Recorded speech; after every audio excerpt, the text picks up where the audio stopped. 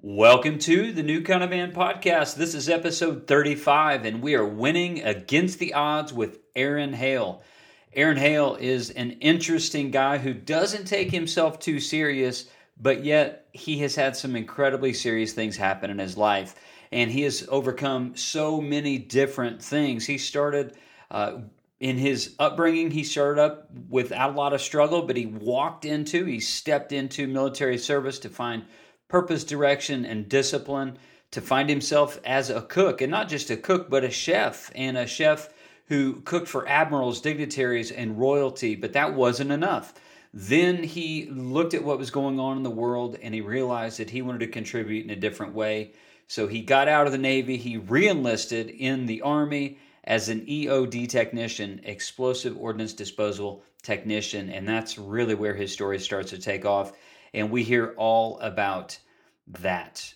Well, this past weekend was the 4th of July, and my hope and my desire for you, if you are living in the United States of America, if you at least enjoyed that day, but also reflected upon all of those who have bled and died protecting freedom and the cause of freedom. It's a day of independence, but yet it's for us to be independent and to be a nation that has values and that has laws and that allows us to have freedom. I think it's good for us to acknowledge the sacrifices that have been given for the cause of freedom. So if you are a service member, like I'm a service member, I just want to say thank you for your service, whether you're a veteran from past time or if you're current military. Again, thank you for your service and your sacrifice. We greatly appreciate you and the service that you provide for this great country.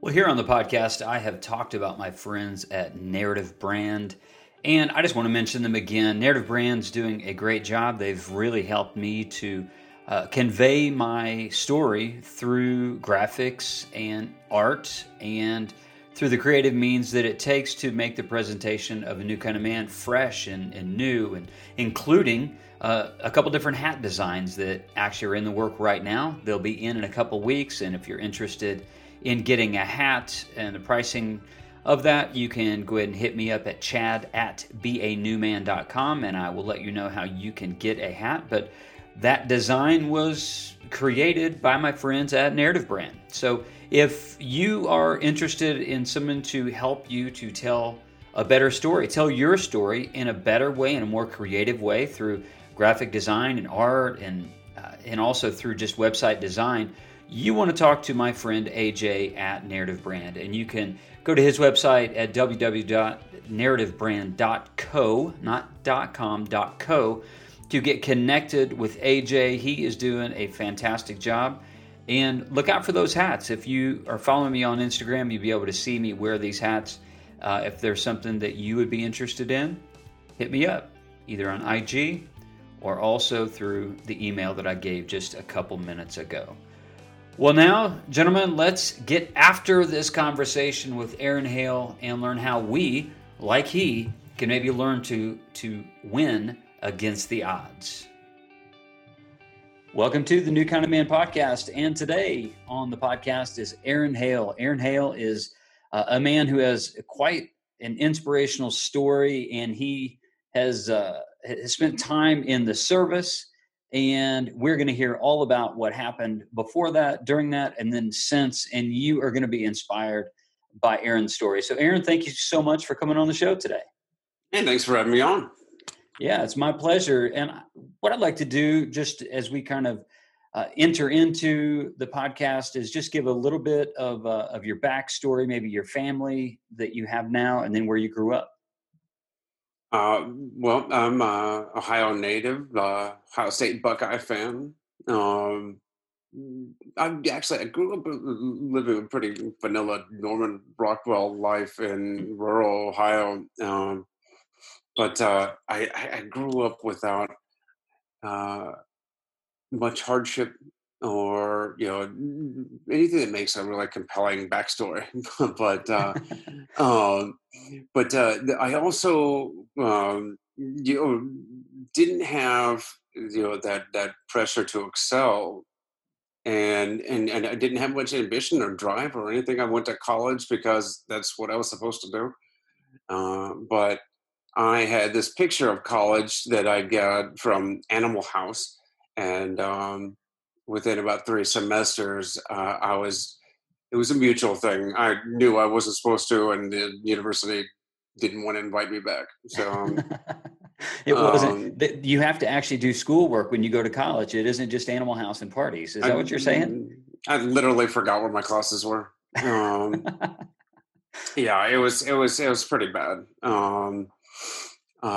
So I just pissed away a lot of my tuition money, and I it was one of those serious life kick in the pants, come to Jesus moments where you go, I got to do something with my life. I just got kicked out of college for being dumb, or just being lazy, and it was I needed to change the venue. I needed to change my mindset. I needed to find some goals, discipline, direction. I needed a mission, and that's when I decided that I would join the military to get all of that plus the GI Bill, so that I could you know continue my education this time with uh, all the proper standards and principles of leading a full and complete life. Mm. So at the time, I've always been a you know a I've always been a cook. My family has this creative gene. My mom and my brother are incredible artists, and it actually goes back further in our family. But my creative talent led me into the kitchen, and I was cooking since I could reach over the counter. Now, God bless my mom for being my guinea pig growing up. But I wanted to be a chef, and I decided that when joining the Navy that I would be a Navy cook, and I didn't have any misconceptions or you know any ideas other than I'd be cooking in a huge ship's galley with these the vats the size of Volkswagens, cooking mashed potatoes for the troops. But I was going to get some on the job training, and I was going to get that a GI Bill. Well, within 2 years of leaving basic training, I was cooking for a 3-star admiral on the Sixth Fleet Commander's flagship in Gaeta, Italy. And I was actually cooking really, it was real food How did you for get that gig? Yeah, that was it was fantastic. I was traveling all around Europe, learning fine cuisine, cooking for dignitaries, royalty in some cases, uh, and it was fantastic. But about this was around 2004, 2005 time. The war, both wars were in full swing, Mhm. and we were now floating around the Mediterranean, going to battle stations. It's still the flagship, and we're still home ported in Italy, and just for the most part, we're just doing figure eights out in the Mediterranean. But I felt at that time that I needed to do something a little more direct. I'd begun learning the discipline, and I'd gotten those things that were important personally, like the selfish goals. But along the way, it also picked up a far stronger sense of patriotism, Mhm. sense of duty, and so the selfless service, and I wanted to be there on the battlefield. So once I got back to stateside, uh, I volunteered to become an individual augmentee, or basically a sailor filling army roles over in Afghanistan. And I went and still a cook, so they put me as the NCYC of a Army Chow Hall in the middle of Afghanistan. That's when I met some EOD technicians, and I'd never known about this, but EOD, Explosive Ordnance Disposal, is the military's bomb squad. And I met these guys. I learned all about what they did. They're first responders on the battlefield. They do everything, unexploded ordnance to IEDs, car bombs, you name it. Anything from bullets to nuclear bombs. These are the guys that go out, and when everybody's running away, they run into the fray. And I was immediately hooked. That's what I wanted to do.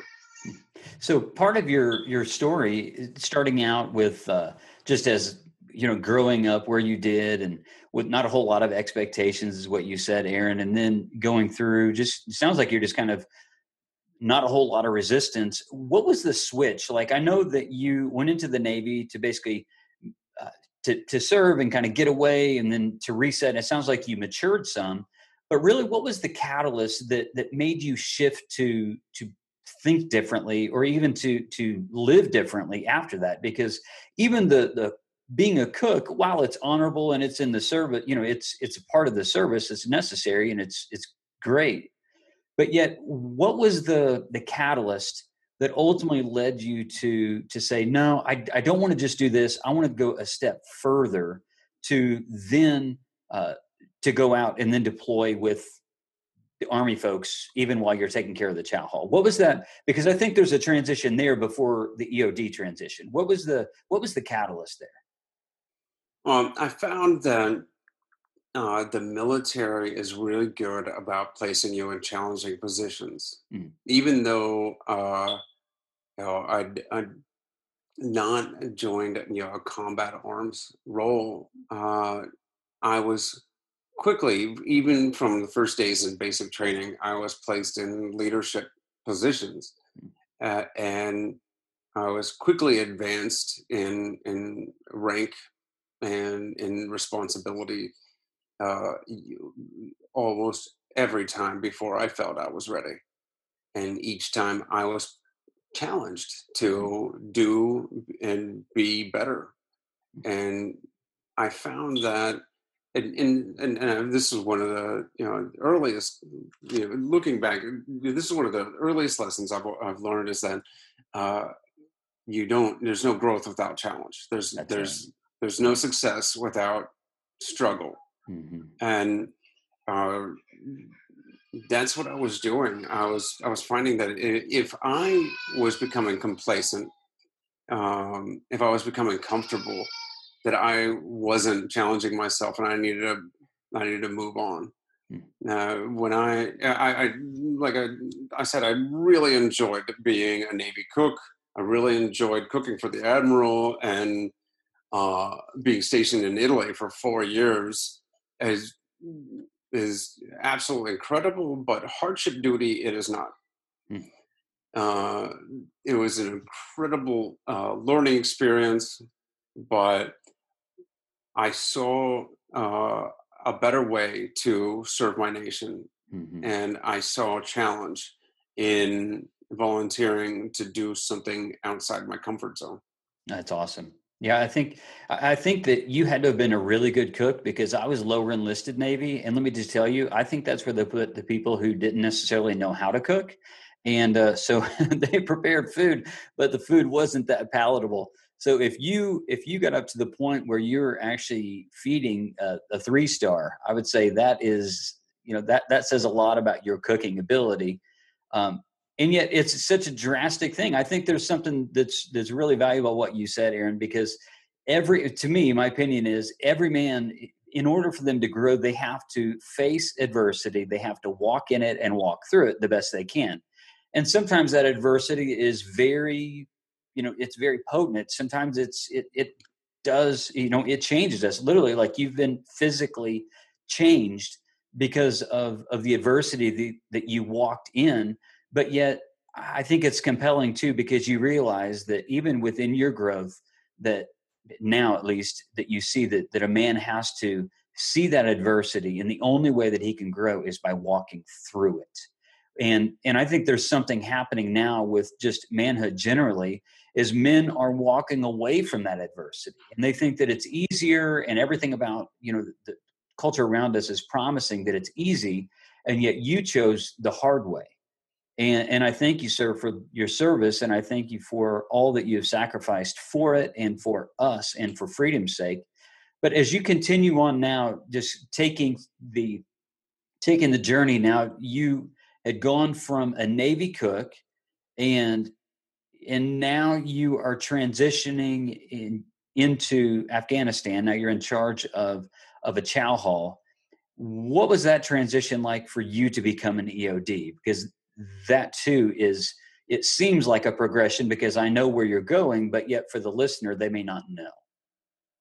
Well, just transitioning from cooking for the admiral and 25 of his staff to cooking for 700 NATO troops was a bit of a culture shock. But also running a kitchen full of Afghan local national cooks, it was an adventure. But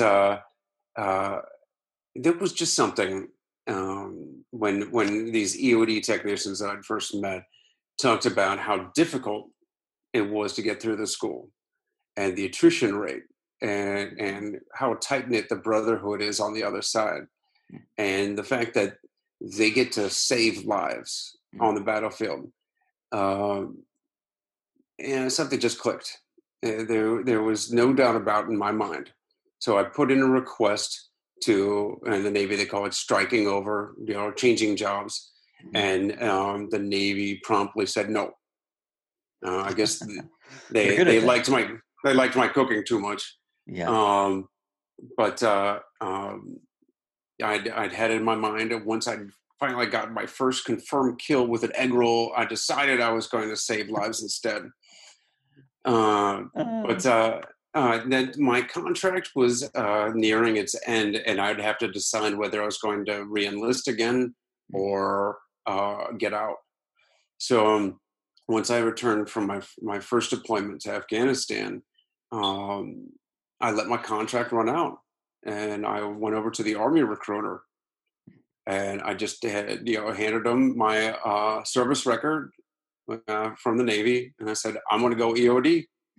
And the soldier said, "Welcome aboard, sailor." I changed uniforms. I got to keep my rank, so I joined the Army as a sergeant, and I went through an abridged version of basic training, less yelling, all of the book stuff, the basic skills and all that. And then went to EOD school. It's about a year-long training, and I became an EOD technician. I can tell you there is no way in the world I could have been an EOD technician. There is no way. I remember going when I was in the Navy and working on a flight deck, working on the flight deck of the carriers and deployments. And they said, this is the most dangerous, this is one of the most dangerous jobs in the world. And all of that. And it was dangerous, but it really, as long as you kept your head on a swivel, we weren't really in any danger unless you were stupid. And then I actually started to hear about EODs and doing stuff like that. I was like, no way. Give me the flight deck every day. I want no part of being an EOD. What you guys did was extraordinary. Thank you. It's funny you'd say something like that, because I keep thinking, I joined EOD because I was too much of a sissy to become a fireman.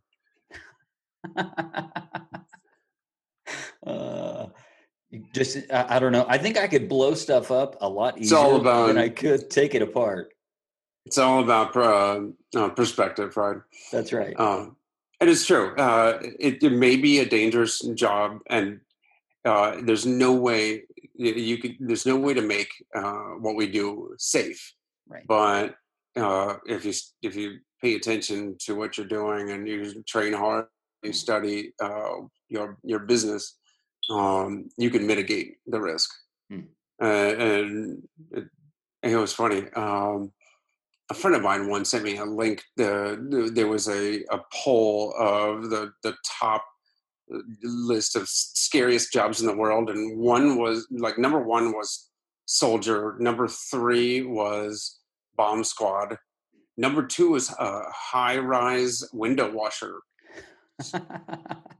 So if the chocolatier thing doesn't work out, I'm gonna get by a squeegee and get a hat trick. Please do, please do. You apparently have the courage for it, so I don't know. I'm not going to stop you. You may want to consult with Michaela first. I'm not really sure. I'll leave that up to you. Well, So, I don't think I'm afraid of heights anymore. so when you gone through the EOD training, how many years did you actually serve active duty EOD? I was in the Army for 6 years. Okay. So 6 years you went in as an E5. That's just a regular sergeant, right? The E5. But there was a promotion in there. So when I was finally medically retired, I was E6. Awesome. And so 6 years as an EOD, and from whatever depth that you're comfortable with talking about it, tell us about what happened and the events that were surrounding December 2011. Well, by then I was on my second deployment as an EOD technician. It's my second time to Afghanistan. One time to Afghanistan, one time to Iraq in between, and this time I'd reached when we kind of believe is the pinnacle of the EOD world is becoming a team leader. EOD teams, at least in the Army, run in sets of three. We two team members and a team leader. And it's the team leader that's the one that puts on the bomb suit, does that long walk down towards the explosive item, because you want the most experienced, the most trained, the longest in the tooth, one to be performing the job. So I was, on my first deployment as a team leader, and we were in the Zaray district, which is part of the Kandahar province. We're not far outside of Kandahar, and my team was in a small village called Sia Choi. The Zaray district is what the Russians used to call the heart of darkness. It's the actual birthplace of the Taliban. Okay. And Sia Choi, I asked an interpreter what Sia Choi means, and he says, I think that means cemetery. Wow. So like, great, we're in Tombstone. Exactly. Wow. But it was extremely busy. We worked. We definitely earned our pay on that deployment. For 8 months straight, we were running post-blast scenarios where IEDs had taken out our armored trucks or whatnot, and I do CSI type collection, measuring of the craters and that kind of stuff, or be called in on an IED that was located and mitigate the risk, collect the evidence, and destroy the rest. About 8 months in, I was just off of my 2 weeks of R&R. Every year-long deployment, you get 2 weeks vacation time off the battlefield, and I'd just gone back home. Got to see my firstborn turn 1. I got to have Thanksgiving with the family.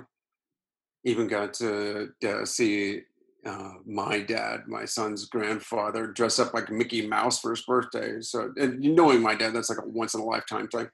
So it was I call that the best last page in the photo album ever. Mm-hmm. But I was just getting back into it was back in my team truck that picked me up from the airfield, threw my luggage in the back of the truck on top of the robot, and we start heading back towards our command outpost. And along the way, uh, the convoy commander calls back to EOD and says, "Hey, there's something in the up ahead on the side of the road. Can you take a look?" And even though it wasn't actually our area of operations, we were the EOD team, we were first responders. This is what we do. So of course, they set up security cordon all the way around. They had local, they had the Afghan police that I guess had detected it or called it in. And we got to work. We set up our safe area. My team members started getting charges ready and set the robot out.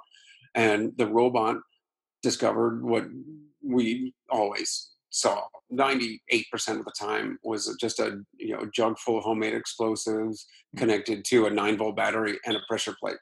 Hmm. So the robot ripped out the pressure plate, effectively severing the circuitry. But it couldn't get the jug out of the hard packed dirt. Mm. Now I wanted to get some more evidence. I wanted to make sure we did everything we could to send, because we take evidence and we literally, we, biometrics, electronics, chemical analysis. We do all this so that we can catch these guys, the bomb makers, the financiers, all that kind of stuff. Mm-hmm. So I wanted to, if I could do it safely, I was going to get as much as I could off of this thing before I blew it up or bipped it, blow in place. So I jumped out of the truck. I started making my way towards it. I had a metal detector in one hand, and I had my evidence kit in the other, at about 20 or 30 yards from the original IED, a secondary device detonated. Mm. And hadn't yet been discovered. And just about the same time, my metal detector was trying to tell me something really important. I get the mule kick from hell. Mm.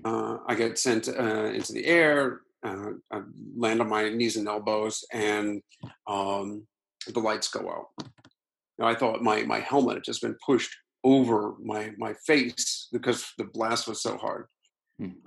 So I first did the functions test to wiggle the fingers and toes and knees and elbows and all that, and seemed to be all in order. So I reached up to fix my helmet and get back to work, only to find out that the helmet was gone. And that's when I thought, oh no, this is bad. The Army is going to want that back. They always want it back. The crap that goes through your head. And that was literally what I thought. Like, man, I better not lose that thing. But I also realized that something was really wrong. I couldn't see, and there was nothing blocking my vision. So, what's supposed to happen in scenarios where the team leader goes down is that the team members are supposed to clear a safe path. So up to me. So. Medics can get to me, but I was still ambulatory. My legs still worked. So I got up and I started kind of look like a zombie walk with my hands out in front of me, trying to find my way back to the truck. Who knows? I could have been stepping on another IED. I don't even know where the truck really was anymore. But I didn't want my team coming in. Mm-hmm. For all I knew, they were just chasing me around like some kind of Benny Hill sketch. What could you hear at that point? I know you couldn't see anything. What could you hear? Did the percussion like temporarily deafen you, or what was going on there? Could you hear their instructions, the rest of your team? Well, they were coming from a little ways off. Okay. But both my eardrums were blown. Okay. Perforated. But I wasn't deaf. I could hear. I mean, it was ringing tinnitus. I had my bell rung. Sure. but I still had sound. It just wasn't very good at the time. Um, but my team finally they grabbed me, dragged me back to the safe area. Medics came running up from their outside the cordon. Uh, Medevac choppers were there in like 14 minutes because we were just coming from Kandahar. Mm-hmm. And within 48 hours, I was at Walter Reed. And Wow. 48 hours from Afghanistan to the United States in 48 hours. and that was only because they sent me to Landstuhl and wanted to keep me for 24 because of the swelling in my brain. They wanted to make sure I could survive the transatlantic flight. So they probably could have got me there quicker. Wow.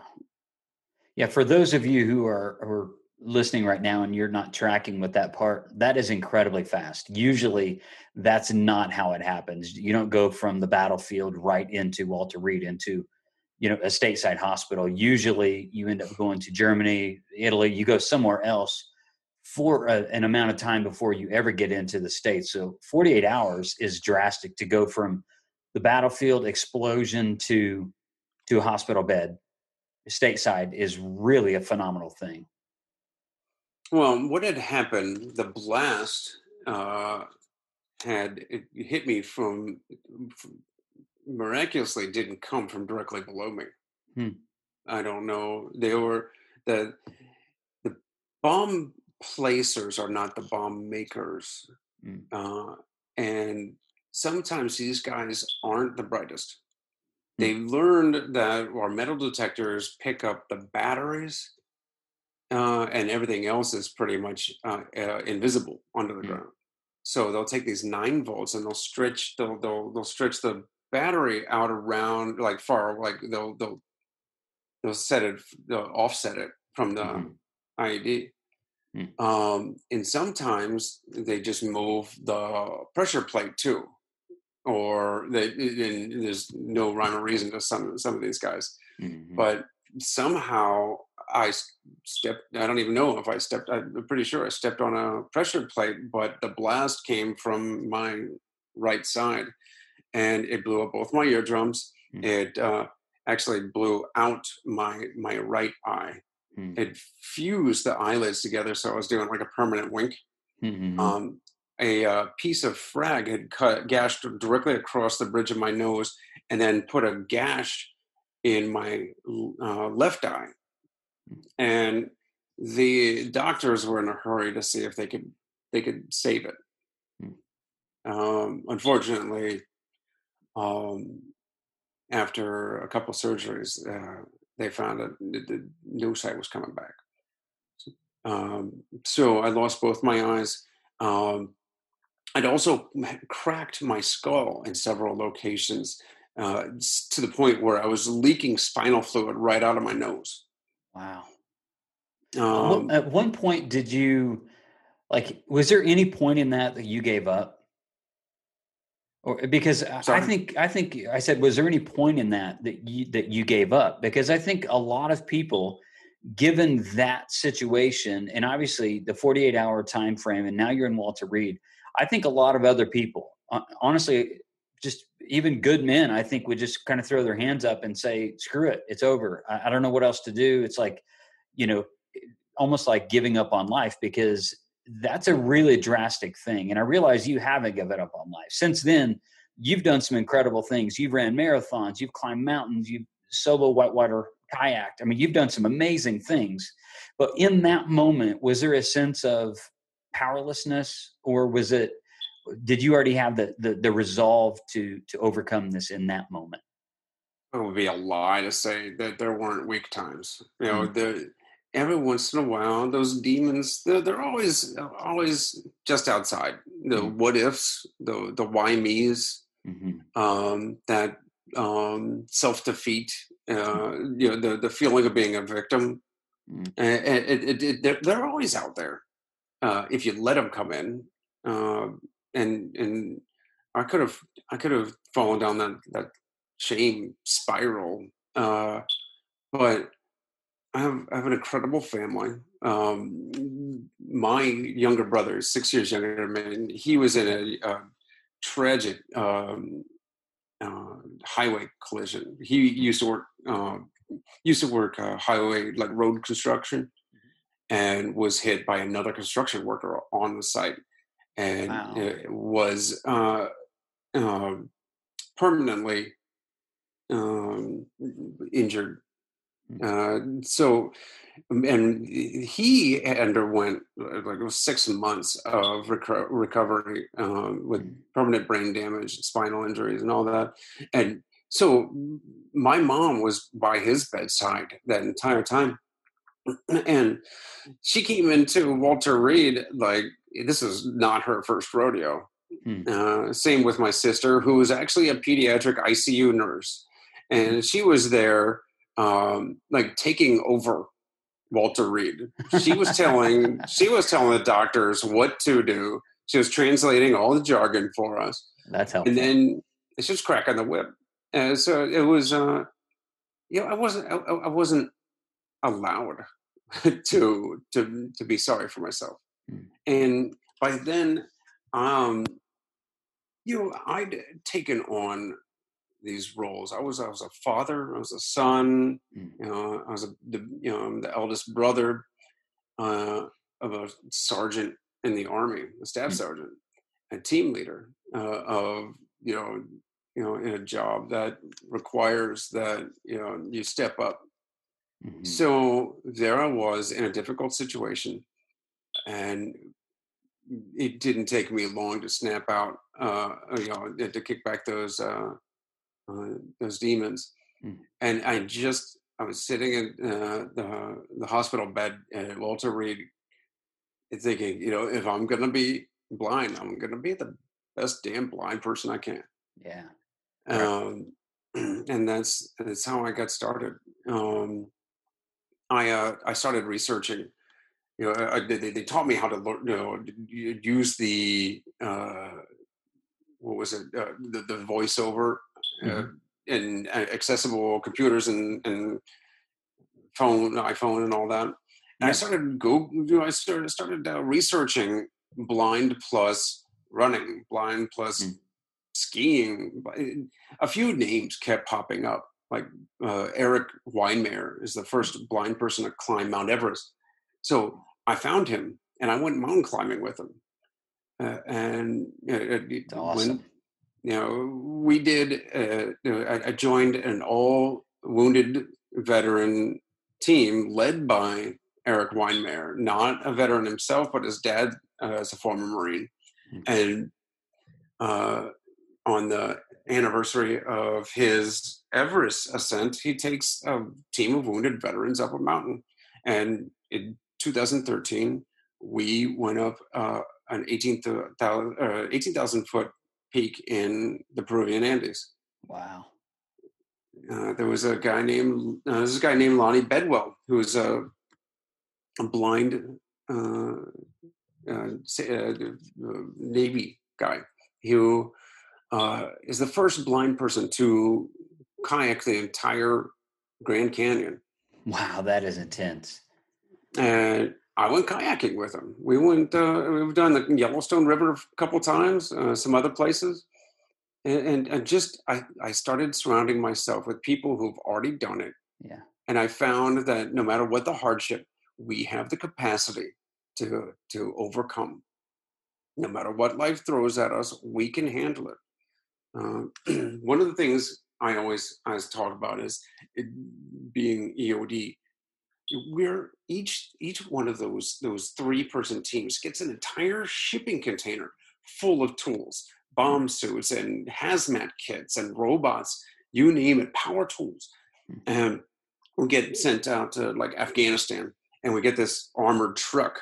It's not quite as big as a shipping container, so we got to leave some tools behind. We pick Mm. all the most important tools we think we need to get the job done, and we cram every corner of that truck full of as many tools as we could possibly need. Mm. And then we found ourselves in Afghanistan on dirt packed goat trails that couldn't support any vehicles. So now It's what we could carry on our backs. And we left the rest of the tools behind. We ended up doing the same job we were expected to do with that shipping container, but we had a few blocks of C4, a rope, and like a good knife, and a carabiner. We would just innovate, and it didn't matter. We don't worry about what the tools we had to leave behind. So now I'm short a couple of tools, but I still got this job that I have to do. I think it's awesome how you sought out people who were already excelling, who had they were blind as well, but yet they didn't give up, and that you put yourself in a situation like you didn't call me and be like, hey, I need to learn how to kayak. Could you kind of guide me through this? You picked people who had done incredibly hard things, and yet you wanted to learn from the best in that given field, which I think is phenomenal. And it speaks really into you just as a man, and ultimately what has happened since. I know that, again, I mentioned a couple of minutes ago about running marathons. Prior to recording, we talked about you wanting to not just run marathons, but also ultra marathons that you're into now. And which all of that is amazing. But yet I know some other things happened after, like after you had the blindness from the IED blast, you went out and then you figured out life blind, and then you Google plus whatever it was, and then you kind of just kind of made your way through it. But what else happened in your journey? I think in 2015, what else happened in your journey that kind of added another layer to the difficulty? I was just off of this epic like 4-stop tour where I went to Colorado, climbed 14,000-foot peaks in a day. I went to Texas and actually went hunting with a buddy, which is an incredible story all of its own. I had a guy over my shoulder. We used a laser dot and a guy on a IR scope talking us in. It was like a team hunting thing. That's awesome. And then I was kayaking with Lonnie in Montana. I had a speech in there as well where I was talking all about learning to deal with life struggles and succeed and triumph over tragedy. I was just back off this trip. I was just dropping my gear in the house. I was on the phone with my new girlfriend, and I was feeling pretty fatigued. In fact, I was so dizzy that I thought I was going to fall over. I didn't know what was happening to me. I told her I'm just going to lay down. It was a pretty big trip. I'm going to lay down, take a nap. I'll call you back. I woke up with, I don't even know how to describe it, the headache, migraine. They don't even do it justice. It was like somebody just poured acid into my head, and it was eating away at my skull. Within moments, I knew that I had to call 911, and the operator answered the call and said, "State the nature of the emergency." I felt a little embarrassed. I said, "Ma'am, I have a really bad headache." And she said, "On a scale of 1 to 10, how bad is it?" And I said, "Ma'am, I've never felt a pain like this in my life, and I've literally been blown up before." What was her response? Probably not knowing whether to take you seriously or not. She said the ambulance is on its way. And I was soon, the last thing I remember before passing out was the paramedic said, "I'm just going to give you something to help you relax." And the hospital, I live a mile and a half from the hospital, and I was out cold. Next thing I know, my mom is by my side. My girlfriend, who lives in California, was back in Florida where I live. And I thought it had just been minutes. Like, how did you guys get here so fast? But I'd actually been out for 4 days. Wow. Or at least I wasn't lucid. They said I was awake, but I was very confused. I was angry at times. I was thrashing. I'd even broken free from my restraints. And they said I had contracted bacterial meningitis. Mm. So over the course of the next few days and couple weeks, um, I was in a fight for my life because the meningitis had attacked my brain, and it was eating my brain. It was killing me. Mm. And whether it was the heavy doses of antibiotics or the bacteria itself, even though I survived, I it stole what was left of my hearing that the bomb hadn't taken. Mm. So I was left not just blind, but 100% deaf. Wow. There was a chance that I could regain some of my hearing through cochlear implants, Hmm. but it would take over 6 months before the first one would start bringing a signal into my auditory nerve. And it was the other side, the right side, where the blast had come Hmm. from, was the first one that it was more damaged than my left. I heard what far worse beforehand in my right side. Um, they did that one, and they tuned it in, and it um, it didn't work. I mean, I was hearing, it was like static. You know, when you're just outside, um, the radio signal in your car, you know, like outside a city, Hmm. and you hear something coming through, but you can't understand what it is. Hmm. That's what that was. Mm. So, man, talk about the demons wanting to come in again. Yeah. Now, I did the was there. meningitis, was it actually there because of your because of what had happened from previous injuries? Is that the reason? Were the two things connected, or were they disconnected? Well, we believe it was connected Okay. because the cracks in my skull, that I was leaking spinal fluid, they had patched it up, but I'd never stopped leaking. It was just a very small leak of the spinal fluid, and nobody had realized it. So there, what is a pathway out is also a pathway in. Mm. It was a direct open uh, channel right to my brain. Wow. It was exposed, and meningitis is like a waterborne um, bacteria. So I could have. We don't really know where it came from, but it could have been while I was kayaking. Right. Who knows? Um,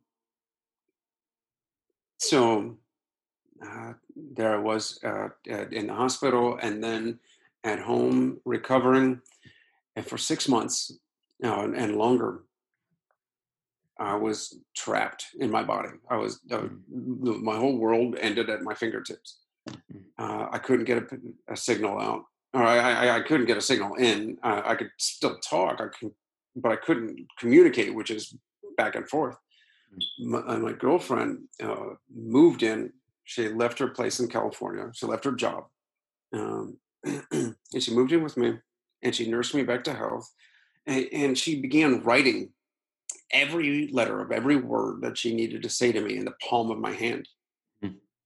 which is in itself tedious and frustrating. And at the Yeah. time, I thought, man, I should have learned Braille, but Oh.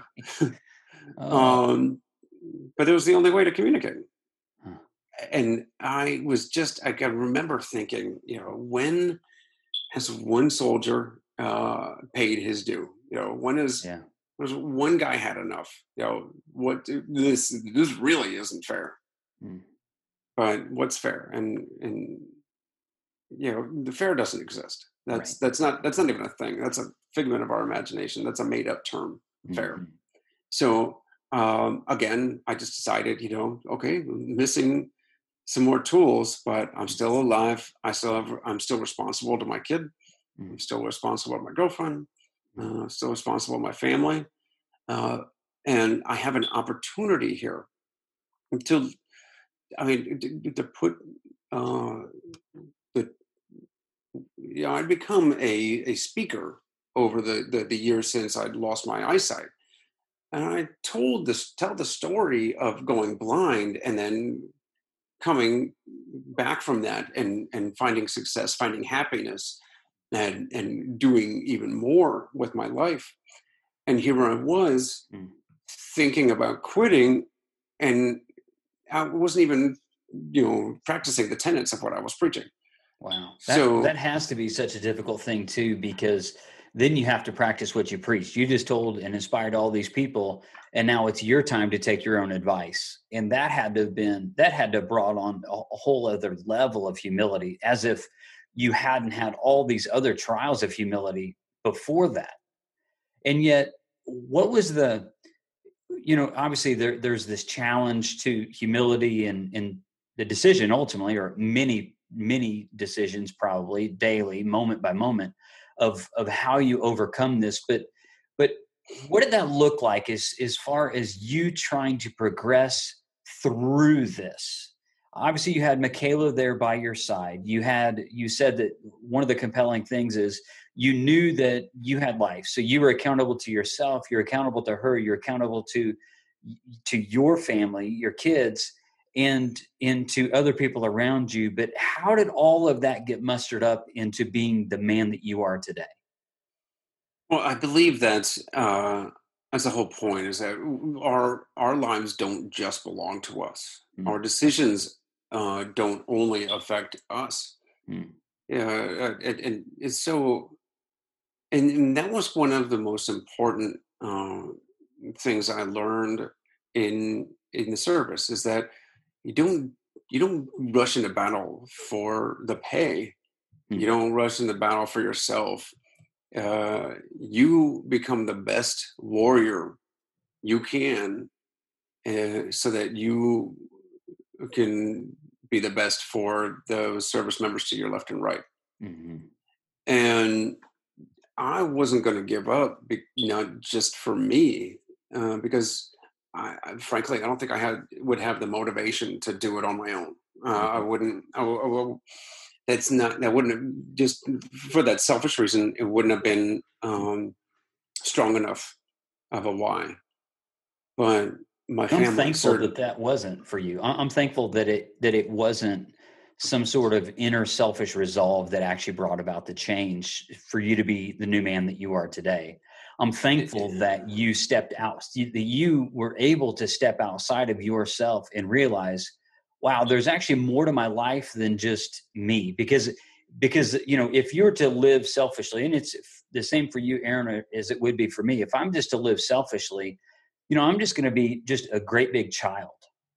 I mean, that's what kids are, right? They are just selfish. Like I've raised two kids, and every child when they're really young is just really selfish.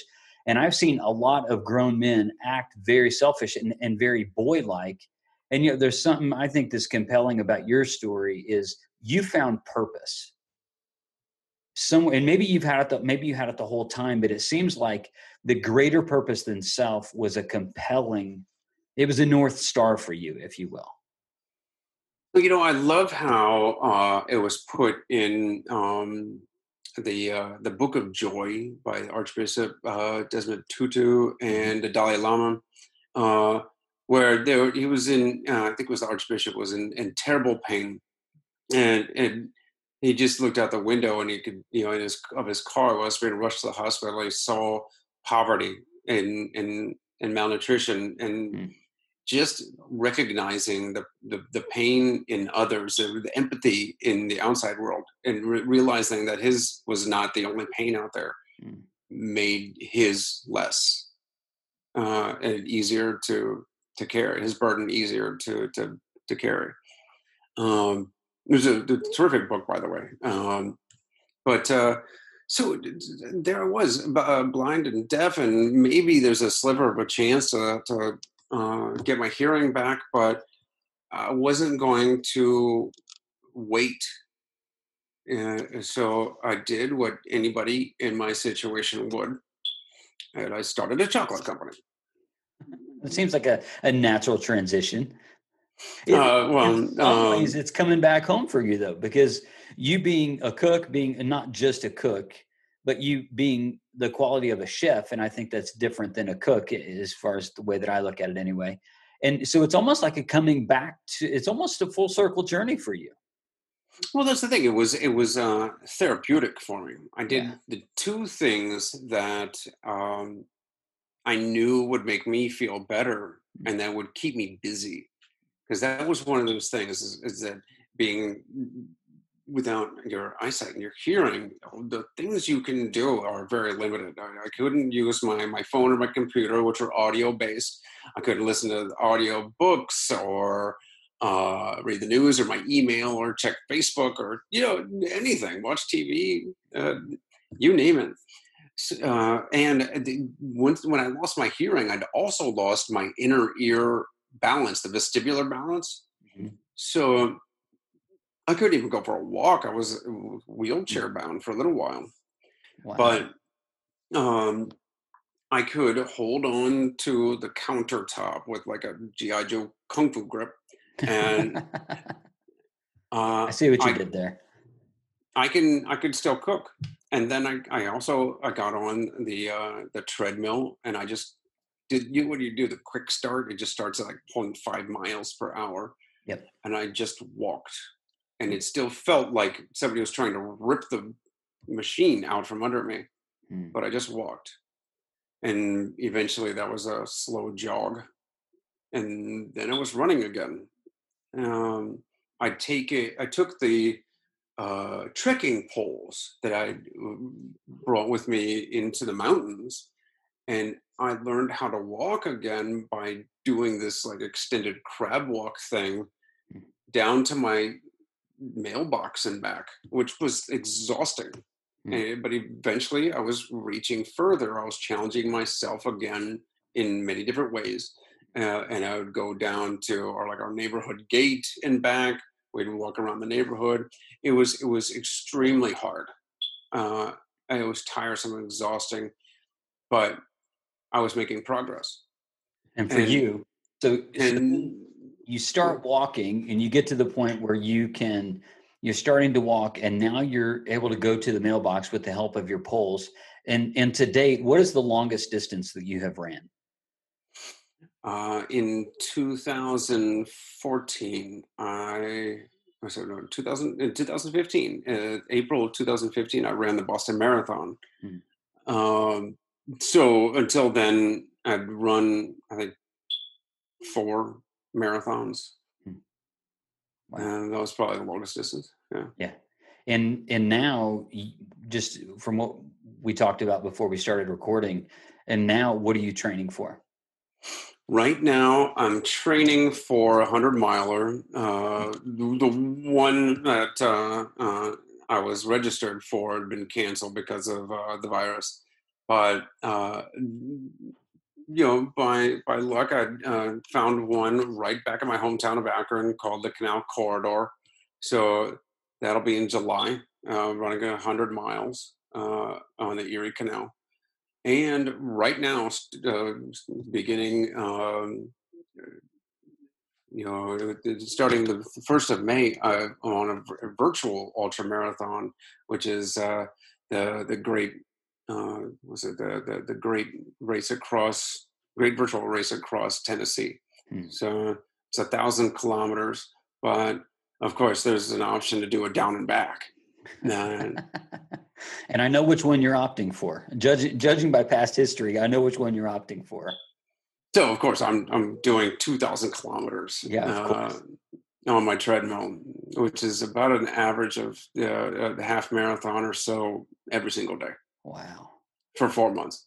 man, man. I'll tell you, and if just as an aside, to run on a half or to run on a treadmill for 13 miles one time is incredible, but for you to commit to do it every day, wow, that is something else. I think the farthest I've ran on a treadmill was like 3 miles, and it felt like 30, just because it's just the monotony of it, you know. And Well, I want to give myself at least a day off. So at least one of the days I'm doing a full marathon. oh, okay, well that's good. That only makes sense. That only makes sense. Are you all? I almost said something about seeing a psychiatrist, but that may be. Maybe. Oh, that's great. So now you kind of you put this out there, and now you're a chocolatier, and I know that we're on the backside of the conversation, and I want to be a respecter of your time, but how much chocolate are you guys producing? How can people get the chocolate? It's something that you do. I've gone to the website. I think it's just phenomenal, and it's actually it's not too far from me actually where you make it or where it is made. So give us just the rundown about the chocolate, how we can find it, and all those details too, Aaron. Absolutely.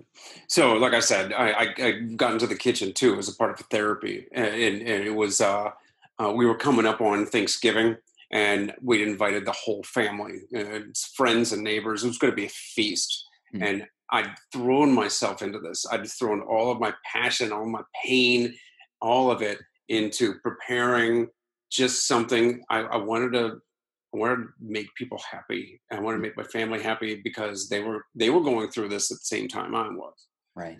So I started weeks in advance preparing, and I started making desserts, cakes and pies, cookies, all sorts of stuff. And I would just put them in the freezer, waiting for the big day to take them out. Mm-hmm. But I started making fudge, and one batch after another, I was doing a different flavor. I was throwing nuts and spices. I was going to the liquor cabinet, dumping a little in there, and, little here, little there, and I was. Michaela had noticed two things. My girlfriend at the time, my wife now, she noticed two things. One was that there was something she saw in me that she hadn't seen in 6 months, and that was a smile on my face. I was actually enjoying myself. The other thing she was noticing was that there were just far too much fudge for one family to eat in one holiday. So she was sneaking it out the front door to give away to friends and neighbors. And I say sneaking, like got to be real stealthy around a blind deaf guy. But right, exactly. People started coming back and saying, "Can we buy more of this from you?" And the capitalist in me said, "Well, of course you may." And that's how we got started. We called it Extraordinary Delights, or EODfudge.com. Awesome. So you can find us at EODfudge.com. People can follow us at EOD Confections on Facebook, Instagram, and Twitter. And please check us out. We've got more than just fudge. We've got some pretty incredible stuff there now. Yeah, that is awesome. And you actually, it's made in Savannah, and I'm in Dublin, Georgia, which is only 2 hours away. So I know a lot of people around my community are going to listen to this. Can you actually go to Savannah to get it, or do you have to order it online? Oh, we're strictly an online shop. So okay. Even though I definitely recommend hanging out in Savannah, let us send it to you. Yeah. Awesome. Yep. That sounds great. Well, Aaron, I just want to say thank you for your service. Thank you for your candor. I thought this conversation would be a breath of fresh air, and it certainly was. And I can't wait to try some of your fudge. And you and Michaela are an inspiration to us all. And for you to go through the things that you have, and yet to have the mindset, a growth mindset, to walk through it and to find purpose. There's so many things there that we could talk for hours about. And so your message is incredibly compelling. And once again, thank you for coming on the show, and thank you for your service. Well, thank you very much for having me. Yep, it's been my pleasure. Thanks for listening to the New Kind of Man podcast. You've been given some good manly encouragement, and now it's your turn. If you found today's content helpful, go tell a friend, and please leave us a review. Also, consider hitting that subscribe button so you don't miss a single episode. Now it's time for all of us to do what Theodore Roosevelt said. Create, act, get action, do things, be sane, don't fritter away your time. Take a place wherever you are and be somebody. Get action.